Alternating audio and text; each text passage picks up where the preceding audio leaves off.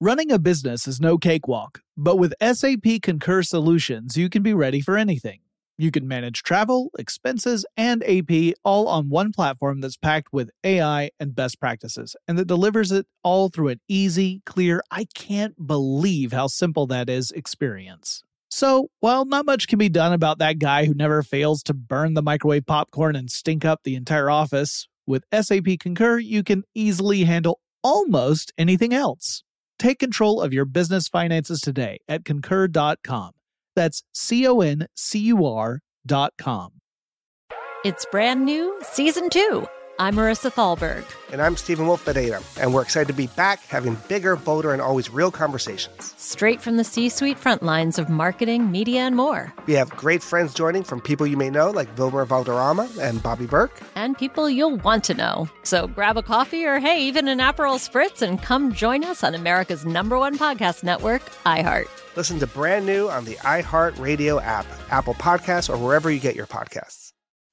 As important as choosing the right destination when traveling is choosing the right travel partner. Gene Fodor. Gene, was good.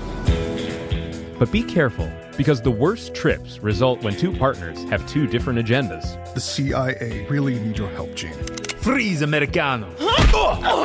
Gene, run! Listen to Fodor's Guide to Espionage on the iHeartRadio app, Apple Podcasts, or wherever you get your podcasts. Hi there, I'm Bob Pittman, Chairman and CEO of iHeartMedia. I'm excited to announce a new season of my podcast, Math and Magic, Stories from the Frontiers of Marketing. Our guests this season show us big risk can yield big rewards, like Rob Riley, the creative head of one of the world's leading advertising firms. I try to create environments where anybody can say anything without any judgment. Listen to a brand new season of Math and Magic on our very own iHeartRadio app, Apple Podcast, or wherever you get your podcast.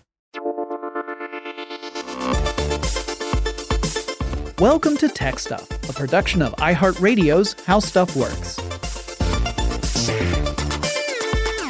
Hey there and welcome to Tech Stuff. I'm your host, Jonathan Strickland. I'm an executive producer with iHeartRadio and I love all things tech. And you know, guys, I was trying to come up with a good idea for a holiday-themed show. In the past, I've done episodes about some of the big tech items that landed on holiday wish lists in the past, you know, like the greatest tech gifts of all time. But I felt like I've been there, I've done that, and besides, a lot of those topics are like super timely and aren't relevant from year to year. So it makes no sense to ever listen to them after the year they publish. So instead of doing an episode that's going to be irrelevant next year, I thought I would talk about Christmas lights and how they work and why it was such a pain in the neck to rig up special Christmas lights for the Netflix series Stranger Things, which I've talked about in a previous episode, but I figured it would be a good point to return to in this one. Now, before I dive into all of that, I want to acknowledge a few things. First, while I'll be talking about Christmas lights, there are many people of different faiths, ethnicities, regions, etc. who celebrate special days during the winter months, and lights nearly always play an important part in those various observations, which makes total sense because the days are shorter in the winter, and thus we have more hours of darkness for every 24-hour period, so lights would clearly be an important part of any celebration during that part of the year. So for example, the menorah in the Jewish faith symbolizes how the Maccabees, when rededicating the Holy Temple, which they had just won back from the Greeks, used a single bottle of oil to light the menorah used in the rededication ceremony for 8 nights, even though the bottle should only have lasted a single night. Then there's also the celebration of Kwanzaa, where families light candles in the Kinara, and the candles represent the 7 principles of the holiday.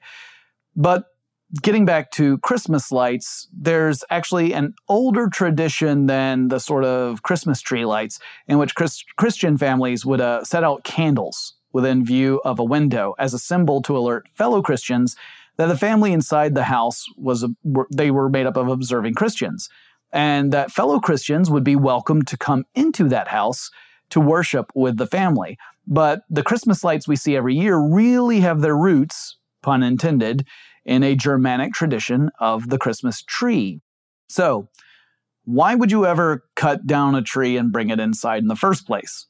Well, it's, again, one of those things that makes sense as you start to think about all the details.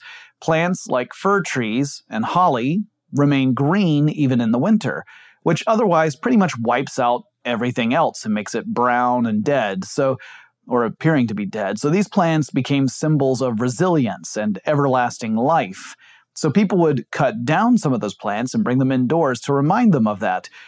But, then the plants would eventually just dry out and turn brown and thus negate the whole reason for bringing them inside. But, humans have never been rational creatures.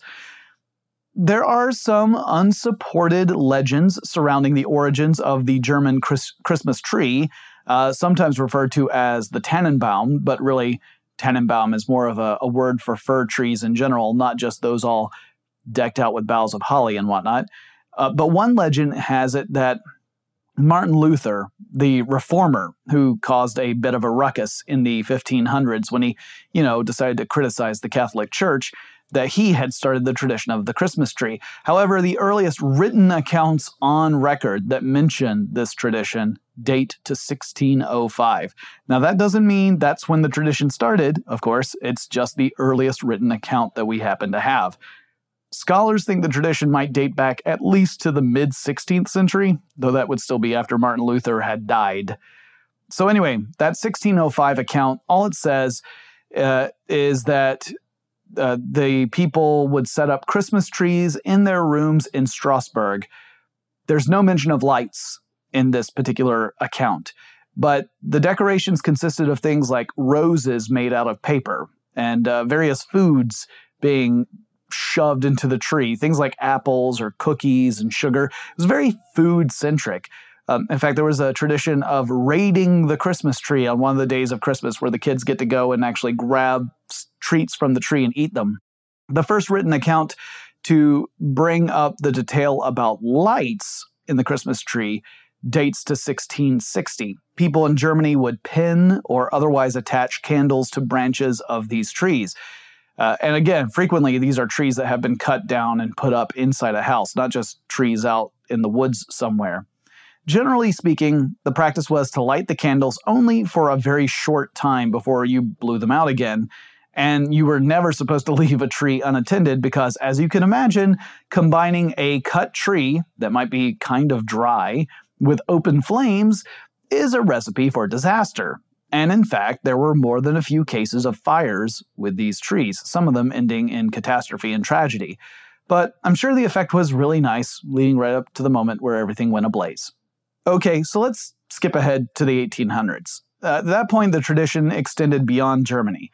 A Harvard professor named Charles Follen, inspired by stories that he had heard in Europe, did a lit-up Christmas tree here in America. This was believed to be the first lit Christmas tree in America, or at least the first one on record. In the 1840s in England, Queen Victoria and Prince Albert had a Christmas tree famously depicted in an illustration that was published in a newspaper. That likely helped boost the practice over in England. Prince Albert brought this over from his homeland in Saxony. So people came up with new ways to attach the candles to trees. They found more improved methods that would catch the wax and things like that. However, there was still very much a danger of fire with this particular approach. Then in the later 1800s, we get to Thomas Edison, the inventor and entrepreneur who was spending a lot of time and resources trying to perfect the light bulb, which he did not invent the light bulb, but he did improve upon it. Or rather, I should say, his lab improved upon it.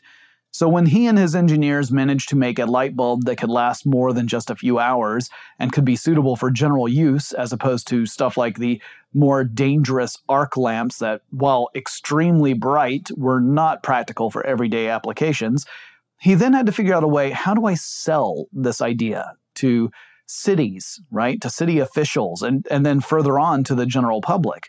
So he wanted to convince Manhattan officials that his company should be the one to provide electricity and light all of Manhattan. So he had his employees hang lights during the holiday season in 1880 on the outside of Menlo Park, which was an easy view of trains passing by, and it got a lot of attention. Now, one of the inventors who was working at his Menlo Park facility was Edward Hibbard Johnson. Johnson had actually been responsible for giving Edison a job at the Automatic Telegraph Company. But later on, Johnson would end up working closely with Edison to develop Menlo Park itself and became an inventor and executive at the Edison Light Company. So it's funny because he helped get Edison a job early, and then he ended up working for Edison later. It was at the Menlo Park facility where Johnson developed string lights. And these were lights that were wired together in series and would serve as the basis for Christmas lights just moving forward from that point. He used those lights to decorate a Christmas tree, and so Johnson is sometimes referred to as the father of electric Christmas tree lights. Because the original version, the earlier version that Edison did, that was a string of lights they hung up on a building. This was the first time where someone was using electric Christmas lights to replace the candles that were found on the Germanic Christmas trees. His lights, by the way, had bulbs that were red, white, and blue. It was quite the patriotic Christmas tree. And like Edison, Johnson intended for this not just to be a festive display in the spirit of America and the holiday season, but also a marketing effort to get more people to support and want and adopt electric lights. There was a general distrust in electricity around this time, so these were the ways in which Edison and his associates could try to win people over to this new technology. And adoption did not take off right away. So for one thing, no New York-based reporters wrote about this Christmas tree at all. But one reporter for a Detroit newspaper did publish an account of what it was like seeing the Christmas tree all lit up. The next big development in the adoption of Christmas lights would come in 1895, when U.S. President Grover Cleveland incorporated them in decorations for the Christmas tree at the White House. So, we're going to go off on a little tangent here. Some fun trivia facts about Grover Cleveland. So he's the only U.S. president who ever served 2 non-consecutive terms, meaning he was both our 22nd and our 24th president of the United States. The lighting of the Christmas tree would be during his 2nd term as president. And just in case you're wondering, the 23rd president, the one who interrupted those 2 terms, was Benjamin Harrison, the grandson of our 9th president, William Henry Harrison. Sorry, recently I've been showing up on a lot of ridiculous history episodes, and sometimes that stuff just kind of sticks with you. Anyway, Cleveland's tree, Grover Cleveland's tree, featured 100 lights with bulbs of various colors, and it must have been a really impressive sight for the time. Some of the movers and shakers in America, in other words, people had a ton of cash to burn, they began to put up their own decorated and lit Christmas trees. But it was not something the average person could do because at that time, most of the United States wasn't wired for electricity. So to even have a lit Christmas tree with electric lights, you would have to set up a generator. You'd also typically have to hire an electrician to actually wire it up. And in today's money, that would mean that decorating a tree could cost at least a couple of thousands of dollars. So only the hoity-toity folks who wanted to show off their wealth could really afford to have a Christmas tree with electric lights at that time. Anyway, over the course of the early 1900s, electric lights began to gain popularity as people became more comfortable with the idea of electricity. And it's really no wonder that folks were nervous at first. Fire is something you can see, at least in most cases, but electricity could be deadly, but was also invisible. And Edison's company had already engaged in some pretty heavy smear campaigns against alternating current, since Edison was pushing direct current as a means to distribute electricity regionally. And a lot of those events and demonstrations that his company held involved showing off how deadly electricity could be. So they were kind of feeding into that fear. But the allure of the lights was undeniable. And by that, I mean not just Christmas lights. I mean your run-of-the-mill light bulbs. Now, even in 1903, when General Electric introduced string Christmas light kits, which would let people string up their own lights at home without necessarily the use of an electrician, it was still really expensive. A string of lights, and General Electric actually referred to these strings as festoons.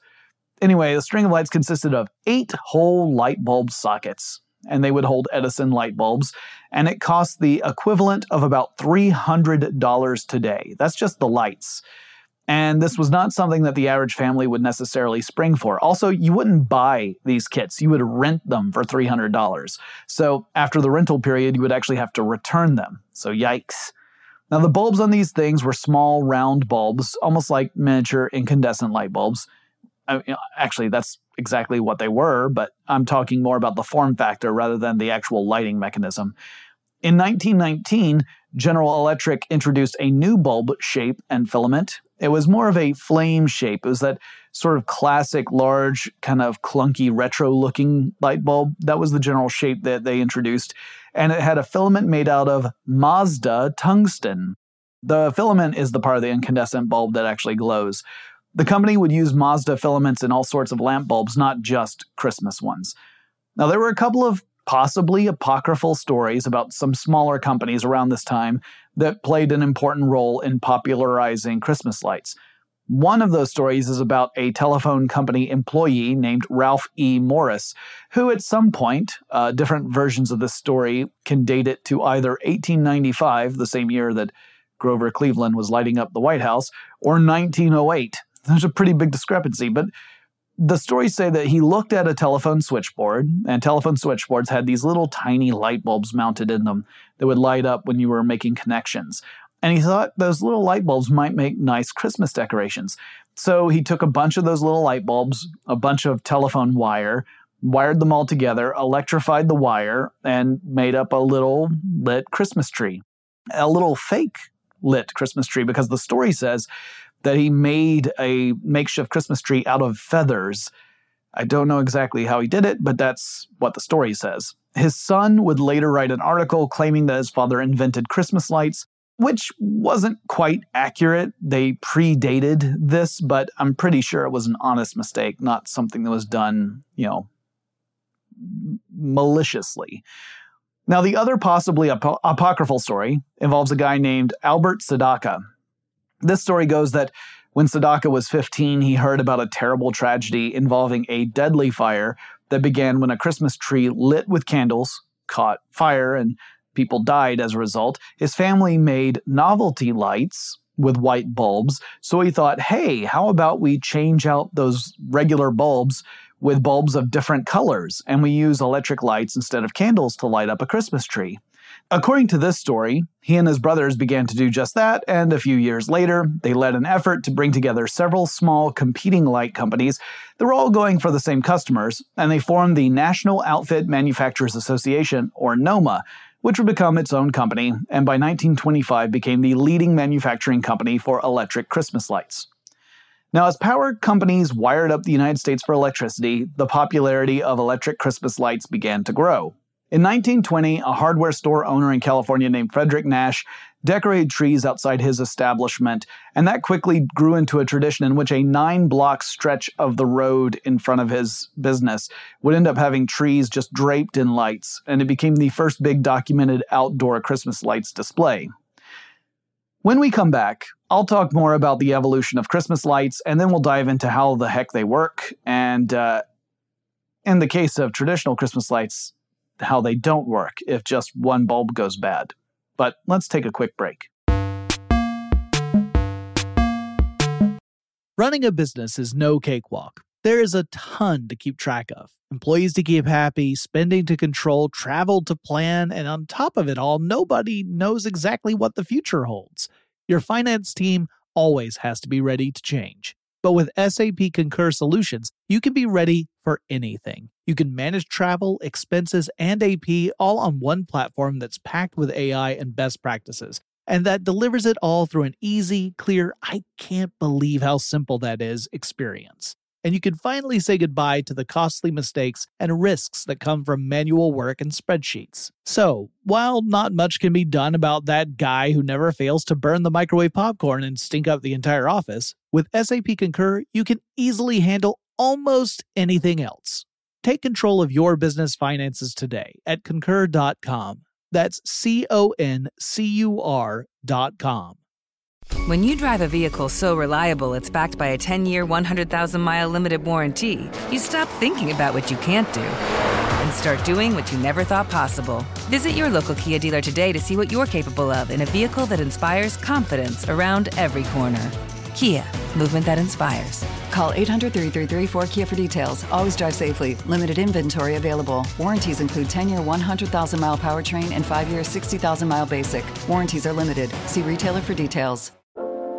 Every week on Talk Easy with Sam Fragoso, I invite an artist, writer, or politician to come to the table and speak from the heart in ways I imagine you haven't heard from them before. Some of my favorites are with Tom Hanks, Margaret Atwood, Questlove, Cate Blanchett, and Oscar Isaac. If that sounds like a varied group of people, it's because it is. I always wanted to make a show where one week we could sit with a politician like Beto O'Rourke, the next an author like Min Jin Lee, or TV titans like Bill Hader and Quinta Brunson. Basically, this is a podcast driven by curiosity and an abundance of research. Conversations where people actually start to sound like people. In recent weeks, I sat with Dan Levy, Ava DuVernay, Benny Safdie, and the editor of The New Yorker, David Remnick. You can listen to Talk Easy with Sam Fragoso on the iHeartRadio app, Apple Podcasts, or wherever you get your podcasts. I hope to see you there. Hey, I'm Jay Shetty, and I'm the host of On Purpose. On Purpose's mission is to create impactful conversations to help you become happier, healthier, and more healed. This week, I talked to Tiffany Haddish in a hilarious, deep, thoughtful interview where we dive into family trauma, grief, sobriety, love, and dating. You'll be laughing, crying, and have so many impactful takeaways after this interview. I had this, homie lover friend for a long time. He's very disrespectful to me, very kind of messed up to me. But in my mind, we could get married. We had the most beautiful babies. He handsome, I'm pretty. It would be so cool. He's smart and intellectual. I'm kind of smart, I think. It would be fun. We have the best conversations. We have fun, but then he would treat me like crap. Listen to On Purpose with Jay Shetty on the iHeartRadio app, Apple Podcast, or wherever you get your podcasts. Trust me, you won't want to miss this one. I've got a little bit more to go on to the history of Christmas lights and some of the interesting things about them before we get into how they work. So by the late 1930s, electric Christmas lights had become a popular new tradition, with homeowners and businesses alike using them to create bright, colorful displays. And in some cases, they went a little bit overboard. A few places became truly famous for their decorated trees and buildings. When the United States entered into World War II and there was a concern about the possibility of cities being bombed, there were blackout orders in various cities like New York. And that meant that Christmas lights would actually go dark in 1944 in New York City. But with the war's end the following year, people made up for lost time. Meanwhile, tastes began to change in America. Families in the late 1950s were introduced to a new invention, the aluminum Christmas tree. Yeah, I can't believe this really happened either, guys. These were trees made out of aluminum, a space-age material that was clearly so much better than a freshly cut fir tree. However, the Christmas lights of the day, which were still incandescent bulbs in sometimes questionable wires, would get way too hot for aluminum trees. They also could potentially create an electric shock hazard because aluminum can conduct electricity. Plus, those aluminum trees had needles, quote unquote, made out of foil, which would easily melt. So instead of hanging electric lights on the tree, companies began to manufacture lamps that had a rotating color wheel. And it's just what it sounds like. And it's not all that different from what was inside old mechanical television sets before electric TV was invented. So you've got a bulb. That's what provides the light, kind of like a projector. And in front of the bulb, you have a wheel that has different panes of colored plastic. And this wheel rotates past the bulb, and different colors of light shine out of your glorious lamp towards your even more glorious aluminum Christmas tree. It was a thing, y'all. Now, I can't say I personally found it appealing, but back then it was selling like gangbusters. Unfortunately for companies like Noma, the leading manufacturer of Christmas lights, it meant that there was a drastic drop in Christmas lights sales as these aluminum trees became all the rage. Noma would actually end up going into bankruptcy, and today it exists as a brand name, but that's about it. The era of the aluminum tree lasted about a decade. upon which time many people either went back to using the previously live trees, or they switched to more natural-looking artificial trees, and that meant the electric lights were back, baby! However, because of the American manufacturers going out of business during the reign of aluminum terror, the Christmas lights on the market mostly came from other countries, so America would no longer be king of the electric Christmas light. All right, now we're getting up to about 1970 and the introduction of the mini light. So for a very long time, the typical Christmas light was a 5 or 10 watt bulb, typically the size of a nightlight bulb, those little kind of cone-shaped bulbs that I was talking about, the retro style. They were pretty big. These were the type of lights that I grew up with when I was a kid. That's the kind we had on our trees, the big, bright lights. I still miss those. But they drew a lot of power, because a string of 50 5-watt bulbs means that you're consuming 250 watts. And most people were using multiple strands. Like one string wouldn't do it. You might have 3 strands, 3 to 5 for a tree, maybe 5 to 10 for your house. So you're consuming an enormous amount of power when you're having this stuff lit up. So the Christmas lights were greedy for electricity. Then they pushed electric bills pretty high. They would also get really hot, which I mentioned back with the aluminum trees. Touching a bulb could give you a little bit of a minor burn, as I found out on more than one occasion when I was a kid, because I had 3 qualities that guaranteed I was going to get burned. First, I was curious. Second, I was foolish, or maybe stupid. And third, I had a really short memory, I guess. Anyway, the bulbs were popular, they were colorful, but they were also wasteful and expensive. The mini light would become a popular alternative to that bulky, hot, expensive Christmas light of the past. The mini lights are, as the name implies, smaller. They only need 2.5 volts of electricity, and they don't get nearly as hot, although they are still incandescent bulbs, so they still do generate heat. They're just not as hot as those larger bulbs were. It does, however, raise a question. How do you supply electricity to a 2.5 volt socket if your source is an outlet that's putting out 120 volts? This is a good time to transition into a talk about circuits. So, a quick reminder. In electricity, voltage is sort of like water pressure in a water system. It's how hard the electricity is being pushed through. You can think of it like that. It's not exactly the same, but that's a rough analogy. It's the oomph behind the movement of electricity. And a 120 volt supply far overshadows a 2.5 volt load. So imagine like having a fire hose of water directed at you. You've got a little shot glass that you're filling up and dumping out. It would just be way too much. But these Christmas lights were chained together in series, which meant one bulb socket connects to the next bulb socket in the same circuit, and so on. So if you've got 2 2.5 volt sockets, you end up with a load that requires 5 volts. If you were to multiply 2.5 volts by, let's say 48, you'd get 120. So yeah, if you string together 48 light bulb sockets, and each one of those is a 2.5 volt socket, you end up with a full load that requires 120 volts. Problem solved. Now, typically, companies would actually bump that up to 50 light sockets per series. And those extra 2 sockets would mean that each individual bulb would be slightly, maybe even imperceptibly dimmer than it would be if you only had 48, but it wouldn't be so dim that it would make a huge difference. So imagine a pathway from an electric outlet that goes down a line of wires, and those wires connect to 50 bulbs in series. So bulb 1, then bulb 2, then bulb 3, etc. This represents the path that electricity takes, and along the way, the electricity is doing work in the form of producing light with those little light bulbs. And here's where a drawback of Christmas lights comes in. Let's say one of those bulbs burns out. Well, a burnt out bulb is going to break that pathway for the electricity. It opens the circuit. And because the path is broken and electricity needs that clear, unbroken path, the whole string of lights will go out. This is how Christmas lights used to be, where you'd have to go down a line of dark lights, and you would swap out one bulb for another. over and over. You would be searching for the one bulb that caused the problem.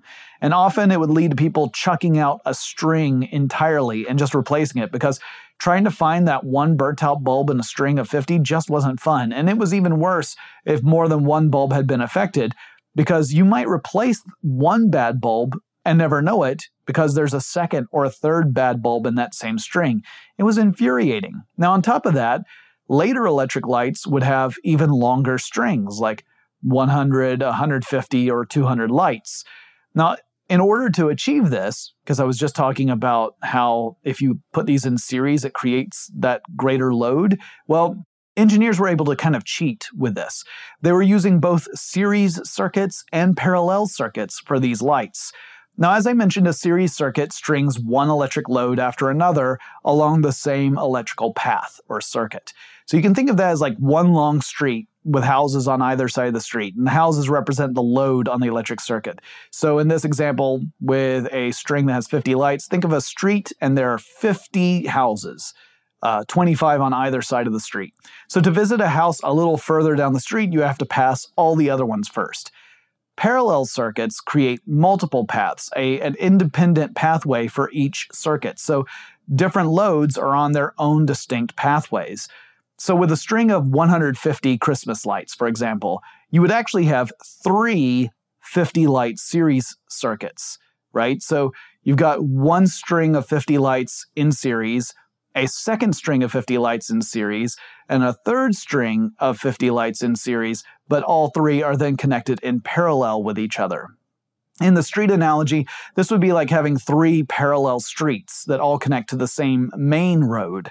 Now, with this kind of string of lights, if one bulb were to go out, only the other bulbs in that same series circuit would go dark.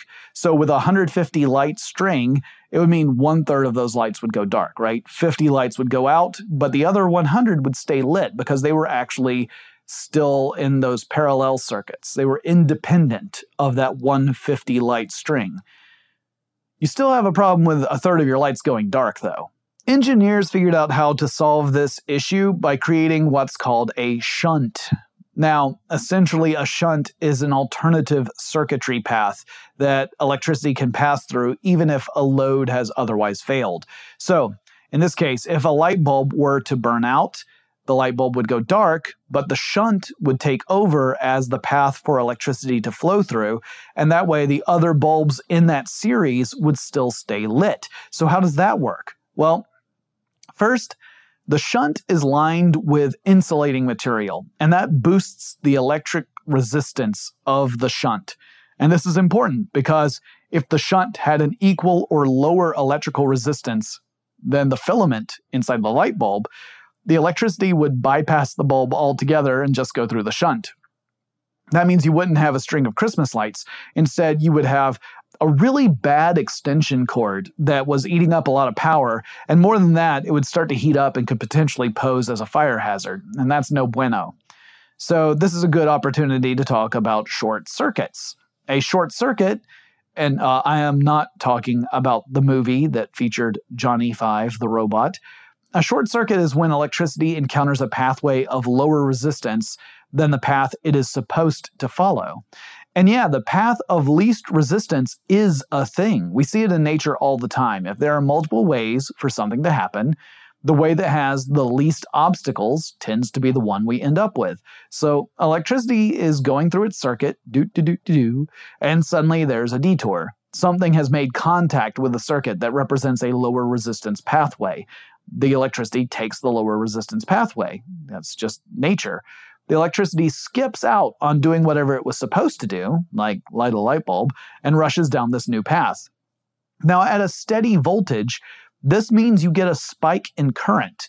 This is because the voltage is that pressure I was talking about, and the pressure remains the same, but the reduction in electrical resistance means it's easier for electricity to flow through that part of the circuit, so the current has to increase. We express this mathematically by saying voltage is current times resistance. So if voltage is staying the same, it's not changing, and electrical resistance is decreasing, Current, by mathematical definition, has to increase to make up the difference, and an increase in current can become dangerous or even deadly. Now, because of that risk, engineers began to include fuses in Christmas lights. The fuse in a Christmas light is kind of a strip of thin wire that's near the plug end of a string of lights. The part that actually plugs into the wall, that's where the fuse is. It's rated for a certain maximum of current. And if the current increases beyond that maximum, because of a short typically, then this wire will actually kind of burn through and then it leaves a gap. And that gap ends up having such a high electrical resistance that electricity cannot flow through the string of lights and they all go dark. So the fuse is typically replaceable, and in these strings of lights, you can even open up a little window and put in a replacement fuse if the one that you have in there has burnt out for any reason. So that is sort of a safety measure in case of a short circuit. All right, now let's get back to the shunt. So this insulating wire that's around this shunt typically wraps around the base of the filament in a Christmas light bulb. And because it has a higher electrical resistance than the filament does, electricity is not going to go through the shunt normally. It'll go through the filament instead. Now, if the filament begins to burn out, it starts to get really hot. And that heat is enough to melt the insulating material off of the shunt. So the bulb burns out, the shunt wire essentially sheds its insulation, it's melted off. As a result, the shunt becomes a lower resistance pathway for electricity, and electricity can then pass through the light bulb socket and keep the other lights on the series lit.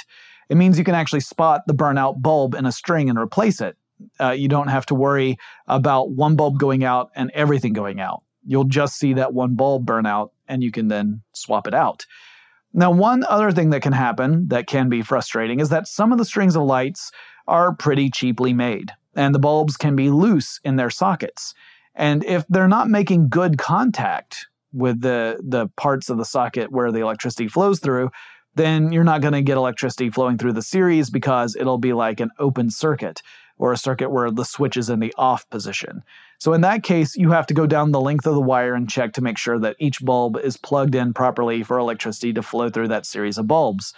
Some Christmas lights actually put the shunt into the socket itself rather than inside the bulb, which helps sidestep that problem. So in those cases, just like with a burnt out bulb, the affected bulb would be the one that was not lit, but the rest of it should still be shining brightly.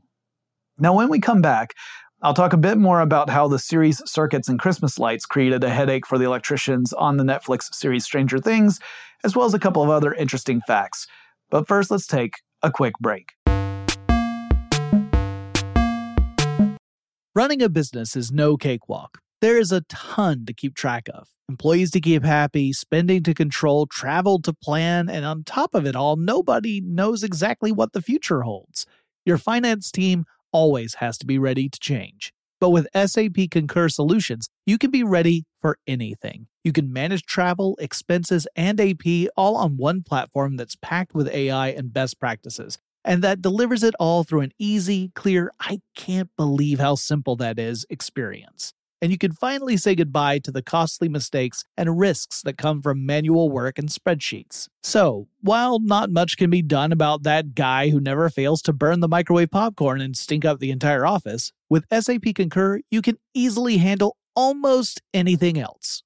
Take control of your business finances today at Concur.com. That's CONCUR.com.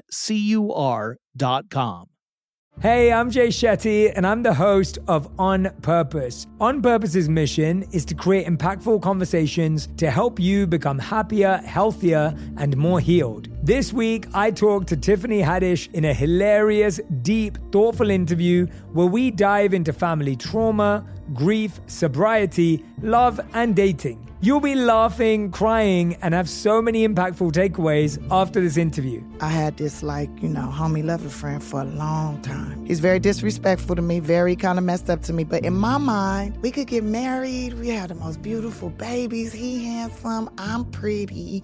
It would be so cool. He's smart and intellectual. I'm kind of smart, I think. Like, it would be fun. We have the best conversations. Like, we have fun, but then he would treat me like crap. Listen to On Purpose with Jay Shetty on the iHeartRadio app, Apple Podcast, or wherever you get your podcasts. Trust me, you won't want to miss this one. Hi there, I'm Bob Pittman, Chairman and CEO of iHeartMedia. Welcome to Math and Magic, Stories from the Frontiers of Marketing. This week, I'm talking to the one and only Ryan Seacrest. Love the connection to people. I think at the core, what I get excited about, what gets me up in the morning, is connecting with people in an unscripted, unvarnished way. Is getting to say something to them, hear back from them, know that I'm part of the routine. And I look forward to getting on the air. I look forward to it. In these exciting times, we're looking to the math, the strategy and analytics, and the magic, the creative spark, more than ever. Listen to Math and Magic on our very own iHeartRadio app, Apple Podcast, or wherever you get your podcast. Every week on Talk Easy with Sam Fragoso, I invite an artist, writer, or politician to come to the table and speak from the heart in ways I imagine you haven't heard from them before. Some of my favorites are with Tom Hanks, Margaret Atwood, Questlove, Cate Blanchett, and Oscar Isaac. If that sounds like a varied group of people, it's because it is. I always wanted to make a show where one week we could sit with a politician like Beto O'Rourke, the next an author like Min-Jin Lee, or TV titans like Bill Hader and Quinta Brunson. Basically, this is a podcast driven by curiosity and an abundance of research. Conversations where people actually start to sound like people. In recent weeks, I sat with Dan Levy, Ava DuVernay, Benny Safdie, and the editor of The New Yorker, David Remnick. You can listen to Talk Easy with Sam Fragoso on the iHeartRadio app, Apple Podcasts, or wherever you get your podcasts. I hope to see you there. Running a business is no cakewalk. There is a ton to keep track of. Employees to keep happy, spending to control, travel to plan, and on top of it all, nobody knows exactly what the future holds. Your finance team always has to be ready to change. But with SAP Concur Solutions, you can be ready for anything. You can manage travel, expenses, and AP all on one platform that's packed with AI and best practices, and that delivers it all through an easy, clear, I can't believe how simple that is experience. And you can finally say goodbye to the costly mistakes and risks that come from manual work and spreadsheets. So, while not much can be done about that guy who never fails to burn the microwave popcorn and stink up the entire office, with SAP Concur, you can easily handle almost anything else. Take control of your business finances today at Concur.com. That's CONCUR.com. Hey, I'm Jay Shetty, and I'm the host of On Purpose. On Purpose's mission is to create impactful conversations to help you become happier, healthier, and more healed. This week, I talked to Tiffany Haddish in a hilarious, deep, thoughtful interview where we dive into family trauma, grief, sobriety, love, and dating. You'll be laughing, crying, and have so many impactful takeaways after this interview. I had this, homie lover friend for a long time. He's very disrespectful to me, very kind of messed up to me. But in my mind, we could get married. We had the most beautiful babies. He handsome. I'm pretty. It would be so cool. He's smart and intellectual. I'm kind of smart, I think. It would be fun. We have the best conversations. We have fun, but then he would treat me like crap. Listen to On Purpose with Jay Shetty on the iHeartRadio app, Apple Podcast, or wherever you get your podcasts. Trust me, you won't want to miss this one. Every week on Talk Easy with Sam Fragoso, I invite an artist, writer, or politician to come to the table and speak from the heart in ways I imagine you haven't heard from them before. Some of my favorites are with Tom Hanks, Margaret Atwood, Questlove, Cate Blanchett, and Oscar Isaac.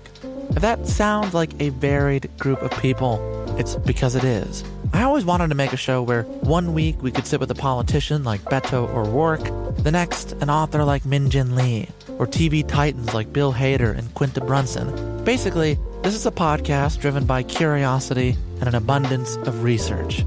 Conversations where people actually start to sound like people. In recent weeks, I sat with Dan Levy, Ava DuVernay, Benny Safdie, and the editor of The New Yorker, David Remnick. You can listen to Talk Easy with Sam Fragoso on the iHeartRadio app, Apple Podcasts, or wherever you get your podcasts. I hope to see you there. Hi there, I'm Bob Pittman, Chairman and CEO of iHeartMedia. Welcome to Math and Magic, Stories from the Frontiers of Marketing. This week, I'm talking to the one and only Ryan Seacrest. Love the connection to people. I think at the core, what I get excited about, what gets me up in the morning, is connecting with people in an unscripted, unvarnished way. Is getting to say something to them, hear back from them, know that I'm part of the routine, and I look forward to getting on the air. I look forward to it. In these exciting times, we're looking to the math, the strategy and analytics, and the magic, the creative spark, more than ever. Listen to Math and Magic on our very own iHeartRadio app, Apple Podcast, or wherever you get your podcast. Okay, so in case you've not seen the series Stranger Things, let me explain why Christmas lights are important and why they posed a big challenge to the crew of that show. So in the show, there's a boy named Will Byers who is trapped in a sort of parallel dimension, and he can't interact directly with people in our dimension, but he discovers that he can affect electrical devices. The show is set in the 1980s, and Will comes from sort of a lower middle class family, and they still have the big, bulky Christmas lights. They haven't switched over to the smaller ones. And when Will's mother, Joyce, figures out that Will can affect these lights, she devises a way for him to communicate with her. She labels a string of Christmas lights with letters of the alphabet, and that means Will can effectively type out messages by making individual lights go off and on, which is a clever idea for a show. It's also not how Christmas lights work, because as I've described in this podcast, they're supposed to all be in series. And you can't turn them off and on individually because they're all in a series circuit. They're strung in such a way that turning off one means they all go off. So how did the show get around that? Well, it was surprisingly challenging. The solution was sort of straightforward, but it wasn't easy or convenient. The electrician had to wire each bulb individually to a switchboard that could supply electricity to that bulb. Now, that also meant having to control the voltage that was going to each bulb, since they were no longer in series and the load wouldn't be shared across the whole wire. So you had to control the voltage to be appropriate for the individual bulbs, and then isolate it from all the other bulbs, and you had to do it 26 times, or at least however many times was needed to make sure all the letters that were being used were wired up properly. You might have been able to get away without wiring up, say, X or Z or some of the other letters that aren't as common. The switchboard was effectively a keyboard. So you could press the A button that would activate a switch, and the switch would open a circuit, meaning it breaks the pathway. And because it breaks the pathway, the light would go out. And if you close the circuit, if you close the switch, that would restore the pathway, the light bulb would come on again. So that wiring was probably a huge pain in the neck because it meant having to do this for multiple letters and making sure each set of wires had the appropriate label on the switchboard, not to mention being sure that no bulb was going to get too much voltage for it to handle. And on top of that, the wiring had to be hidden so the camera would make it look like it was just a normal string of Christmas lights. You couldn't see all these individual wires going to each bulb. It would break the illusion. So while you wouldn't call this a high-tech special effect, it was one that required a lot of work and trial by error to get it just right to produce the effect that the series directors were looking for. Now, we're not quite done with the evolution of Christmas lights. We got a few more things to chat about. As the novelty song, The 12 Pains of Christmas reveals, Christmas lights present their own frustrating challenges. If they're not stored properly, they become a tangled mess. There's the problem of one going out and then they all go out if you have a shuntless kind of string of Christmas lights at any rate. Then there's the line that used to make me crack up as a kid. This will tell you how sophisticated my sense of humor was. And who am I kidding? Still is. The line is, "Now why the hell are they all blinking?" Yeah, blinking lights. Okay, there are two general ways of creating blinking Christmas lights if you're a manufacturer. One of those ways is brilliantly simple and kind of janky. So let's go with that one first. All right, so let's say You get a couple of different metals, and you create a strip using these two different metals. Maybe one side is copper and the other side is, iron or something. These two metals have slightly different properties, and one of the different properties they have is their rate of expansion when they get hot. Because one metal will expand faster than the other, it causes the strip to bend. It curls as one side of the strip expands faster than the other one does. These are called bimetallic strips, and they're used in lots of stuff like thermostats, but thermostats are a different podcast.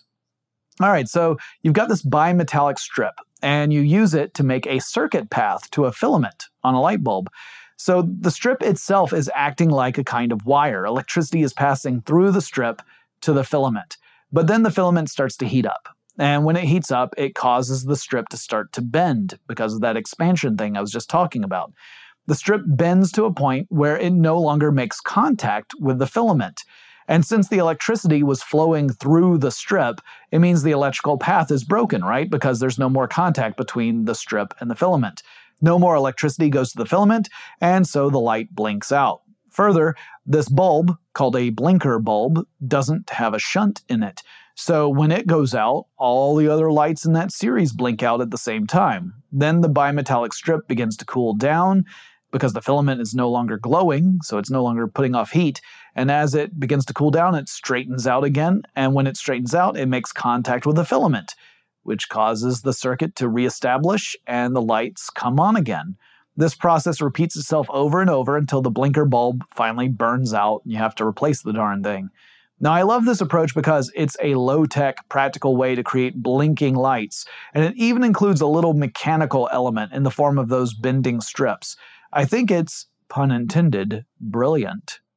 Now, the other way to make blinking lights is also brilliant, but it's a bit more sophisticated. There are strings of lights that come with 16 function controllers. These controllers have 4 transistors, each of which drives a separate strand of lights. So the full string of lights is made up of 4 strands of lights. Further, these lights on these full strands are in an interleaving pattern, meaning that you don't just get all the lights in one strand, followed by all the lights in the second strand, and so on. The string would interleave these strands. So you could have something like light 1 from strand 1, light 1 from strand 2, light 1 from strand 3, light 1 from strand 4, light 2 from strand 1, and so on. And that way you can apply different effects to each strand in the full string, and you could get really interesting results. Otherwise, you might end up with a tree in which the first 50 lights are blinking, the next 50 lights are fading in and out, the next 50 are twinkling, etc. So by doing it this way, you can have that effect spread out throughout the entire string of lights, and you get a more interesting, varied effect. More recently, we've seen LED lights start to replace the old incandescent mini lights. The incandescent bulbs work by feeding electricity through a filament, which heats up and gives off light, but LED lights generate light in a totally different way. LEDs have electrons moving through a semiconductor material. Now, I've talked about this in past episodes, and frankly, I'm running out of time in this episode, so I don't feel like I can really go into a lot of detail here about how it works, but from a subatomic level, here's what's going on. You've got an electron inhabiting a certain energy shell around a nucleus of an atom. You pour some energy into that atom. That causes the electron to jump to a higher energy shell a little further out from the atom's nucleus. But then you cut off the energy that's going into the atom, and the electron's natural state is to be closer to the nucleus, but in order to move back to where it's supposed to be, it first has to give off that excess energy, which it does so by emitting the energy in the form of photons, or light. And they do it in very specific frequencies. So with different semiconductors, you can produce different colors of light. One nice thing about LEDs is that when an LED light fails, which typically takes a long time, LED lights tend to last much longer than incandescent lights. Anyway, the failed LED can still serve as a pathway for electricity to flow through, so the other lights on the string will continue to stay lit. It's more or less that like the LED is in itself acting like a shunt. LED lights, just like other Christmas lights, tend to be wired in series, and you have multiple series of lights wired in parallel on a single string. And another great thing about LED lights is that they typically require way less energy to run. So you can run them longer and for less money in the long run than you can with classic incandescent bulbs. They tend to be more expensive than incandescent bulb lights are on initial purchase, but in the long run, you actually save money by using those, and you save a lot of energy. So highly recommended. And one type of bulb I didn't mention, I skipped over it, but this was a favorite of mine when I was growing up, are bubble lights, which made a comeback not too long ago, but these were like common when I was a kid. These lights have a fluid with a relatively low boiling point, and it's inside of a glass tube. And at the base of the tube is an incandescent bulb. So when the bulb lights up, it gives off heat. Then eventually that heat reaches a temperature sufficient to bring the liquid inside the tube to a boil, which produces bubbles inside the tube. Now, we had these on our Christmas trees when I was a kid, and I thought they were super awesome. The early versions of these lights used a very lightweight oil as the liquid, but more modern versions tend to rely upon dichloromethane, which has a boiling point of 39.6 degrees Celsius or 103.3 degrees Fahrenheit. Oh, and on the other end of the spectrum are the projector systems being used to create all sorts of effects on house exteriors, like snowfall or, I don't know, an elf strike team descending on a house. These projectors typically use LEDs to generate lasers to create the light needed for the projection. The light passes through lenses that magnify whatever images are being displayed and then shoots them up so that they appear on the side of a house. And lasers are pretty nifty. They're also super technical, and I've talked about them in other episodes, so I won't go into detail here. But I wanted to mention them because it's another high-tech gadget being used in holiday decorations these days. Also, if you have one of these things, make sure that it's pointed well at your house and not the sky, because lasers have been known to cause problems for pilots, because that light can be seriously powerful. So, just be responsible.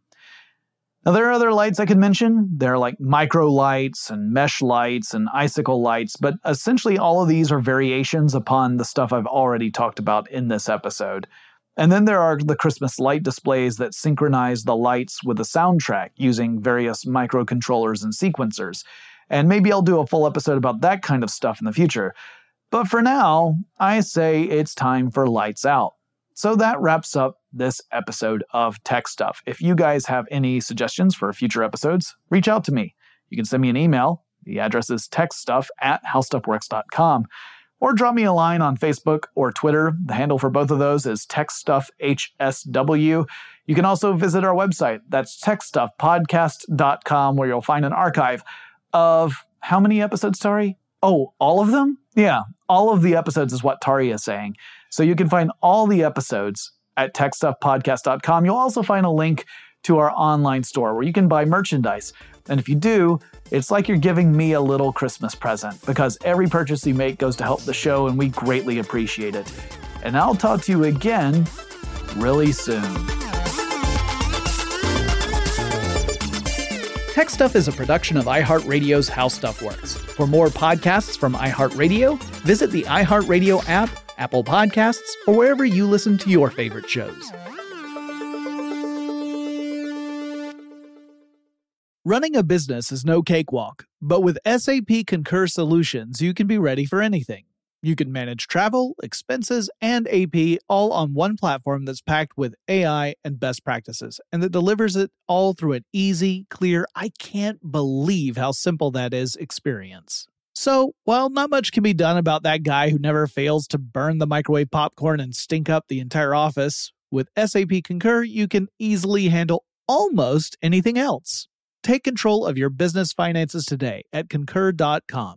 That's CONCUR.com. When you drive a vehicle so reliable it's backed by a 10-year, 100,000-mile limited warranty, you stop thinking about what you can't do and start doing what you never thought possible. Visit your local Kia dealer today to see what you're capable of in a vehicle that inspires confidence around every corner.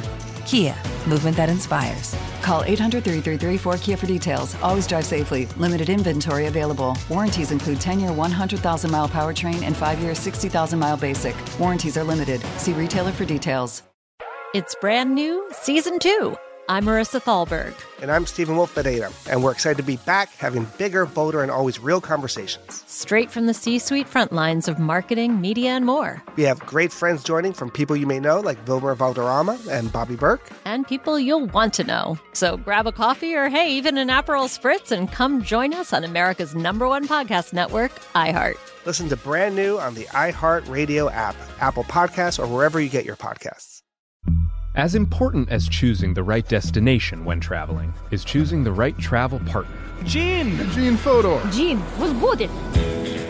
But be careful, because the worst trips result when two partners have two different agendas. The CIA really need your help, Gene. Freeze, Americano. Gene, run! Listen to Fodor's Guide to Espionage on the iHeartRadio app, Apple Podcasts, or wherever you get your podcasts.